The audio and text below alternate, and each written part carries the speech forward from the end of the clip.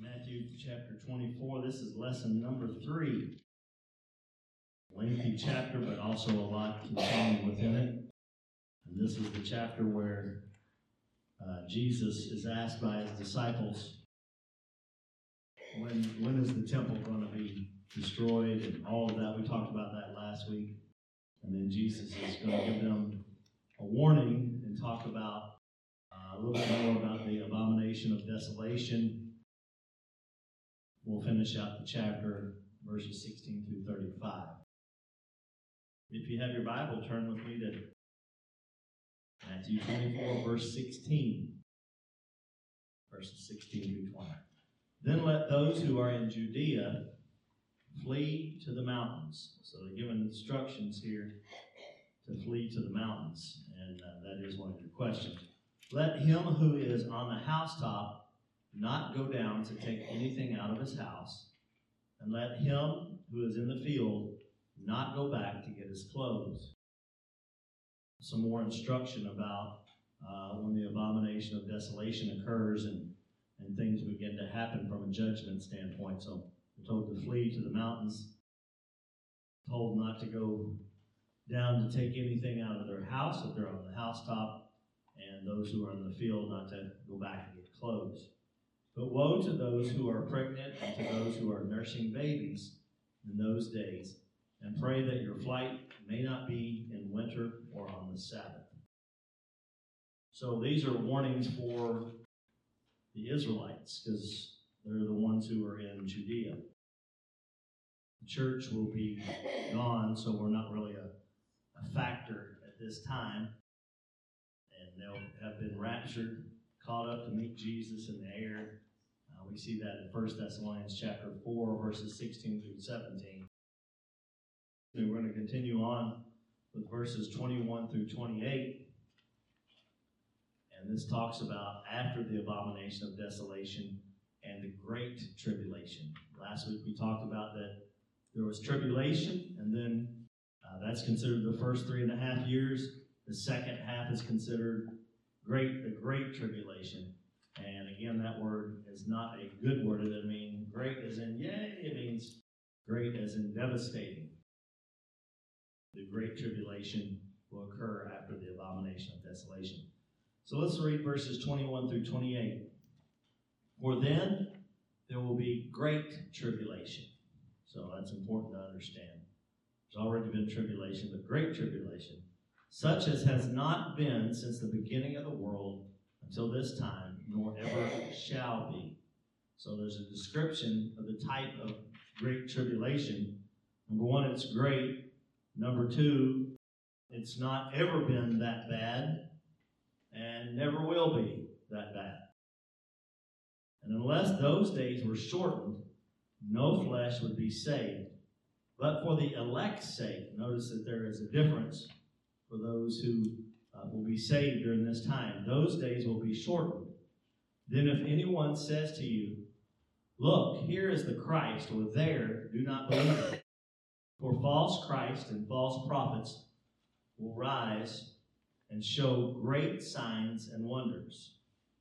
So those false teachers, false prophets, false Christ are going to have some signs and wonders to back up their saying, but they'll still be false. And the purpose for that is to deceive, if possible, even the elect. See, I have told you beforehand. Therefore, if they say to you, look, he is in the desert, do not go out, or look, he is in the inner rooms, do not believe it. For as the lightning comes from the east and flashes to the west, so we see a description of how the Son of Man is going to come back. It's going to be like lightning striking from the east to the west. So also will the coming of the Son of Man be. For wherever the carcass is, there the eagles will be gathered together. So this is a great tribulation.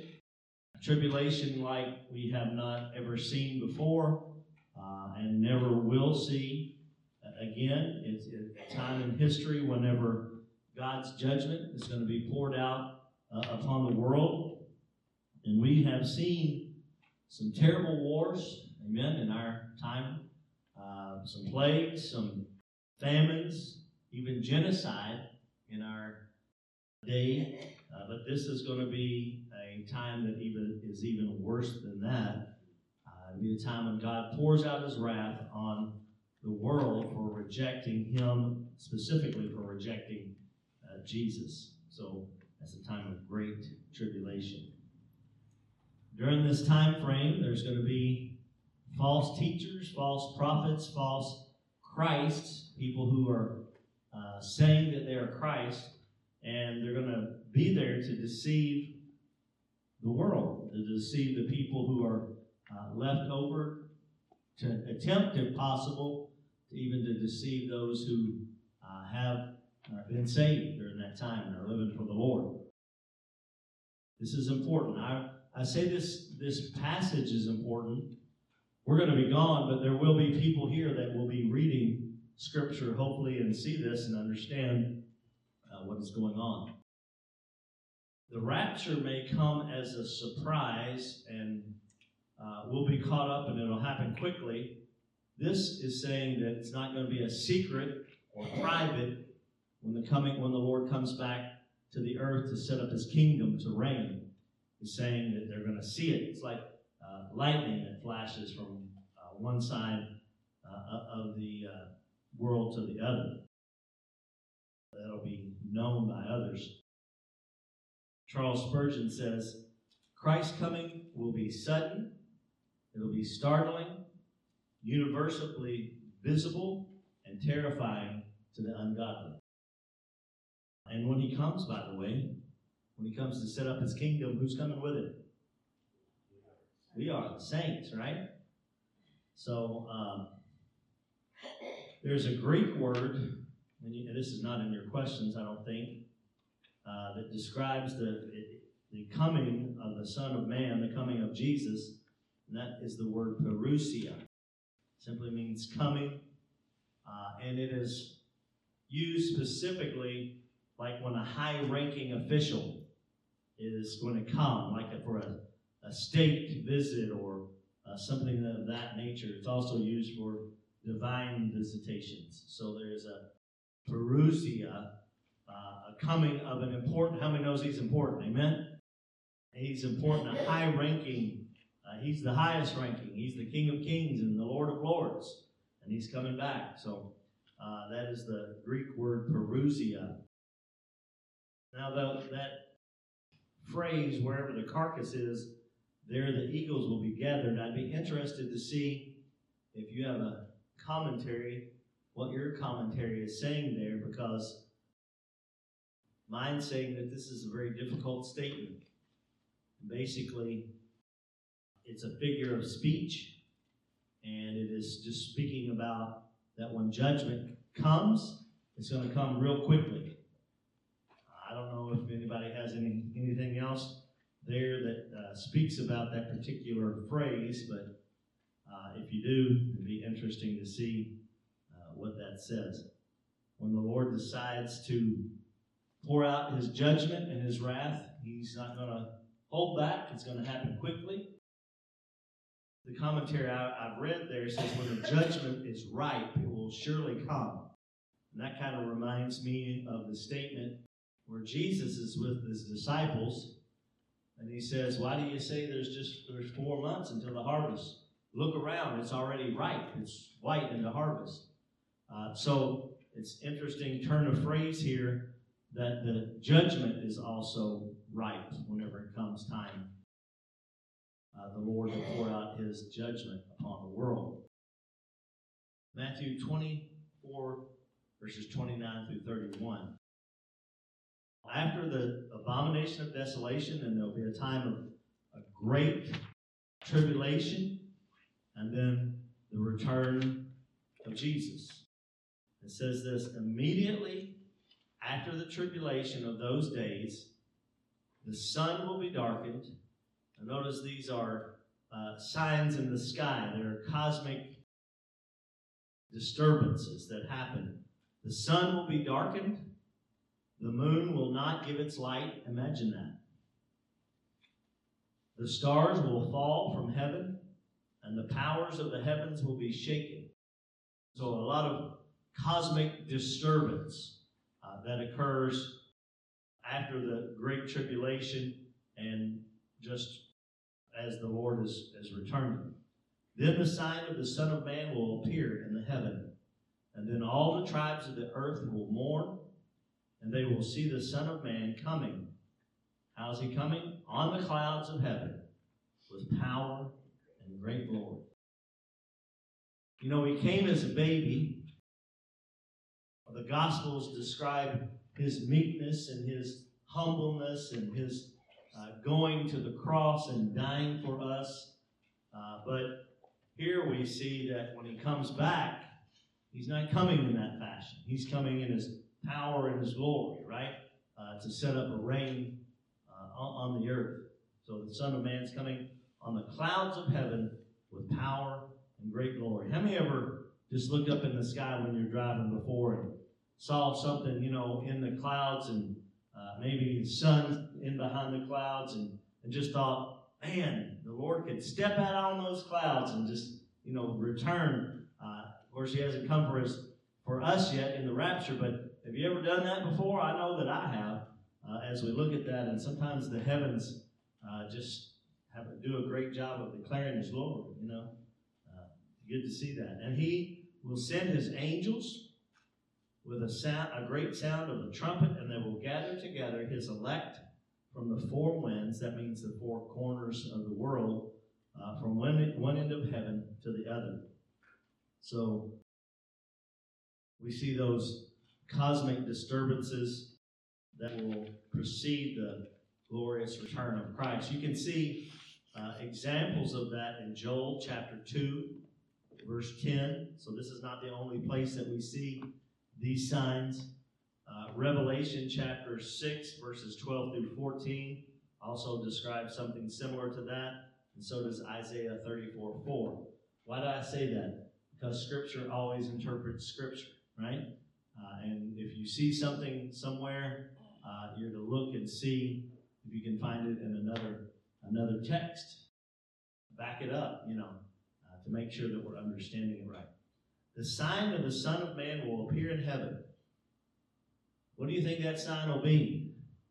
Because it doesn't tell us. It's a sign of the Son of Man in heaven. Could be a number of things. Some commentaries I read said it might be a cross in the middle of the sky there. Some said various things. Truth is, we don't know. I mean, it could be anything. It could be a crown. It says the sign of him will appear in the heaven. Difficult to say exactly what that will be, but obviously it is a sign that people will understand, and there'll be some, as she said, some mourning that will go on, some sorrow for those who don't know the Lord. I don't think those who do know the Lord will be sorrowful, right? But they'll be ready for him. Matthew 24, verses 32 through 35. Now learn this parable. Jesus talks about all of these things that are going to happen, and then he breaks out a parable. What's the purpose of a parable? It's a way to tell a story that gives what? Gives there's a spiritual context, a meaning to that parable. So it's a natural story, like it could happen in the natural here on the earth, but yet it has a spiritual meaning to it. The parable, Jesus tells those to help those who are studiers of the Word to understand. When Jesus was here on the earth in his earthly ministry, he would tell parables, and not everybody understood them. Matter of fact, sometimes even his own disciples didn't, right?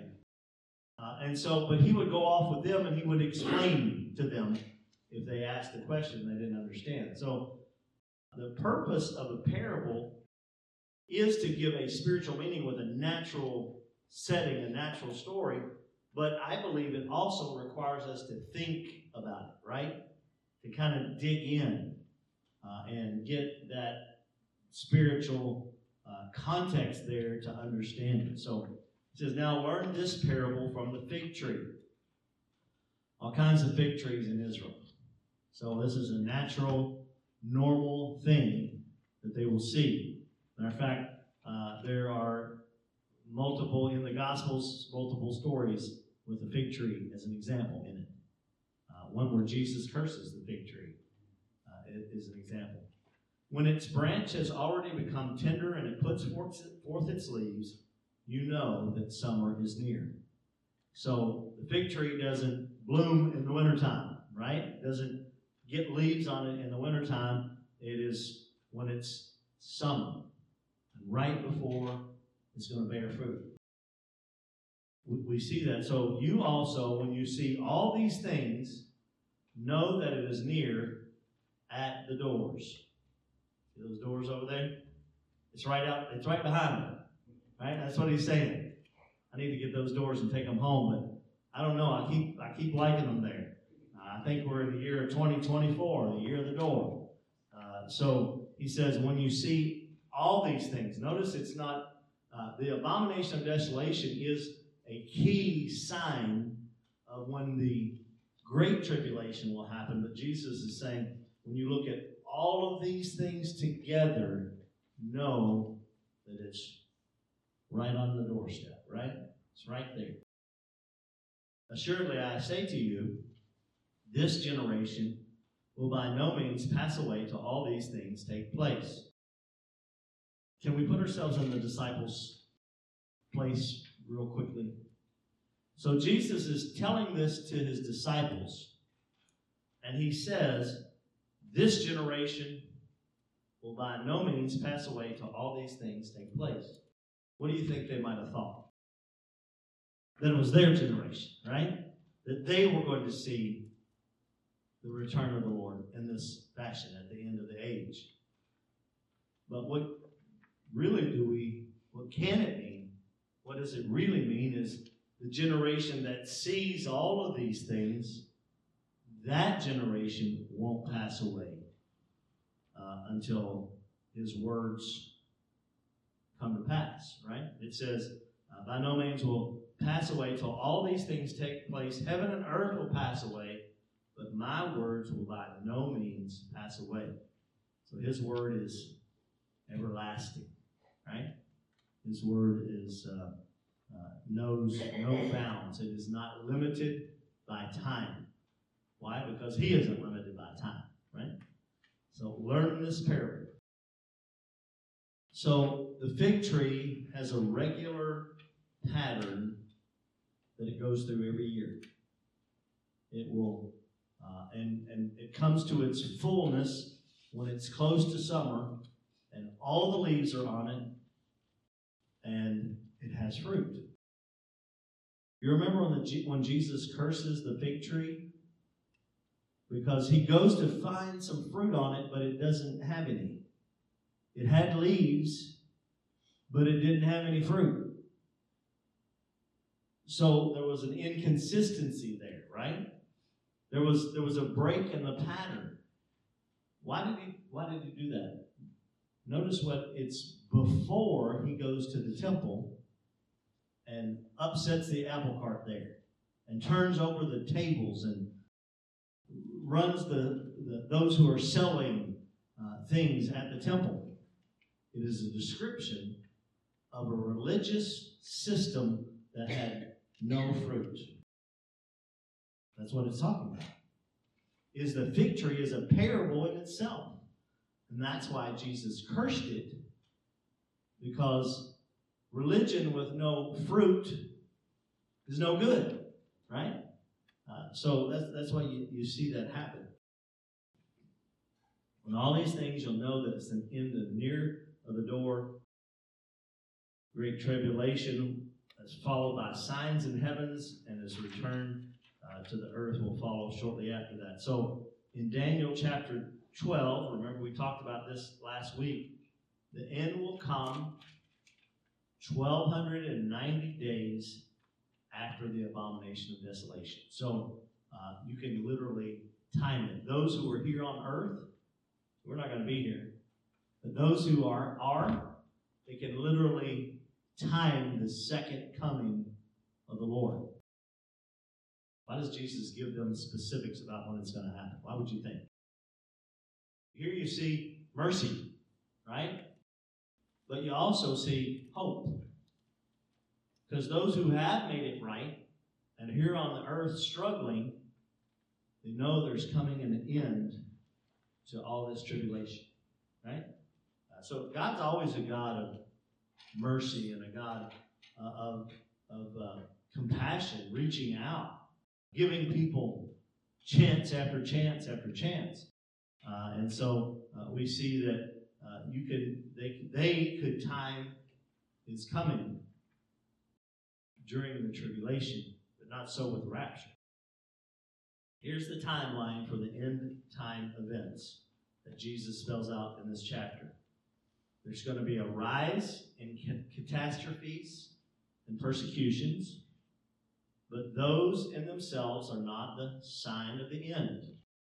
There'll be a pivotal sign, the abomination of desolation, that happens right in the middle of the tribulation. And then when the abomination of desolation appears, there's going to be warnings to Israel to flee.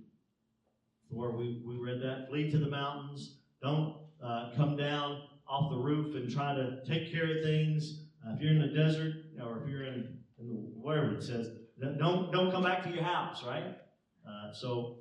And then on the heels of the abomination of desolation comes great tribulation, cosmic disturbances, and then the final thing that will wrap it all up is Jesus will return to the earth in glory and power. Right?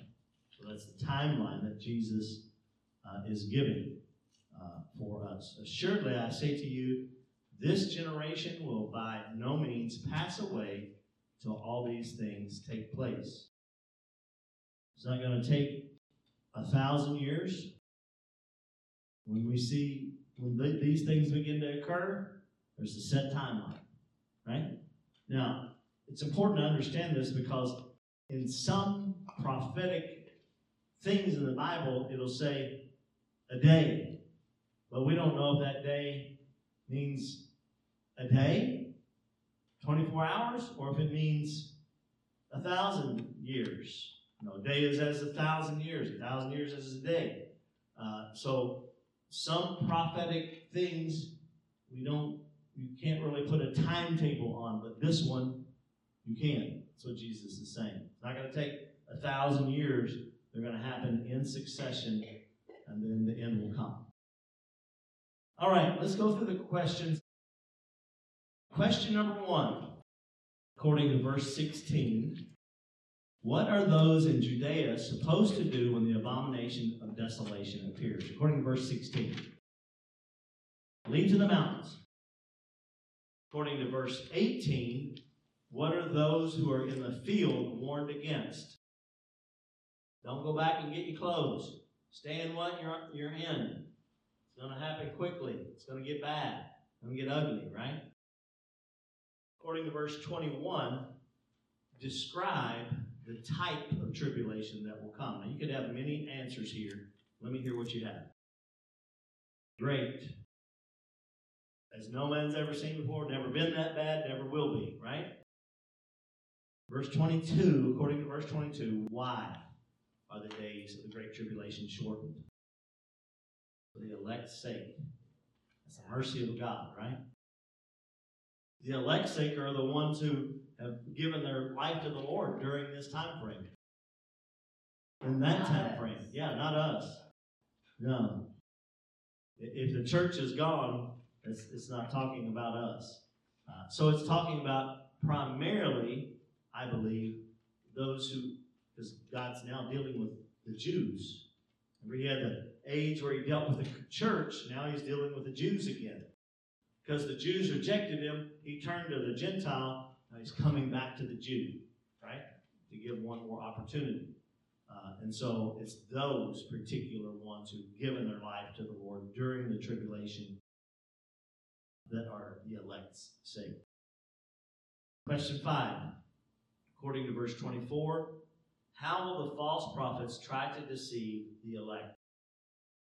Great signs and wonders. You know the devil does have power, right? But I can assure you that God's power is greater. Amen? The devil does. He tries to imitate God's plan and God's abilities, but he'll fall short. According to verse 27, question 6, how does Jesus describe the coming of the Son of Man? It's lightning. East to the west. It's a flash, right? And he's coming back. According to verse 29, describe the cosmic disturbances. That just means the things that are in the sky, right? The atmosphere, the solar system that will happen immediately following this tribulation. So three different things. Sun darkened, and stars will fall. Right, exactly. Question 8, verse 30. Describe the coming of the Son of Man according to verse 30. In the clouds with power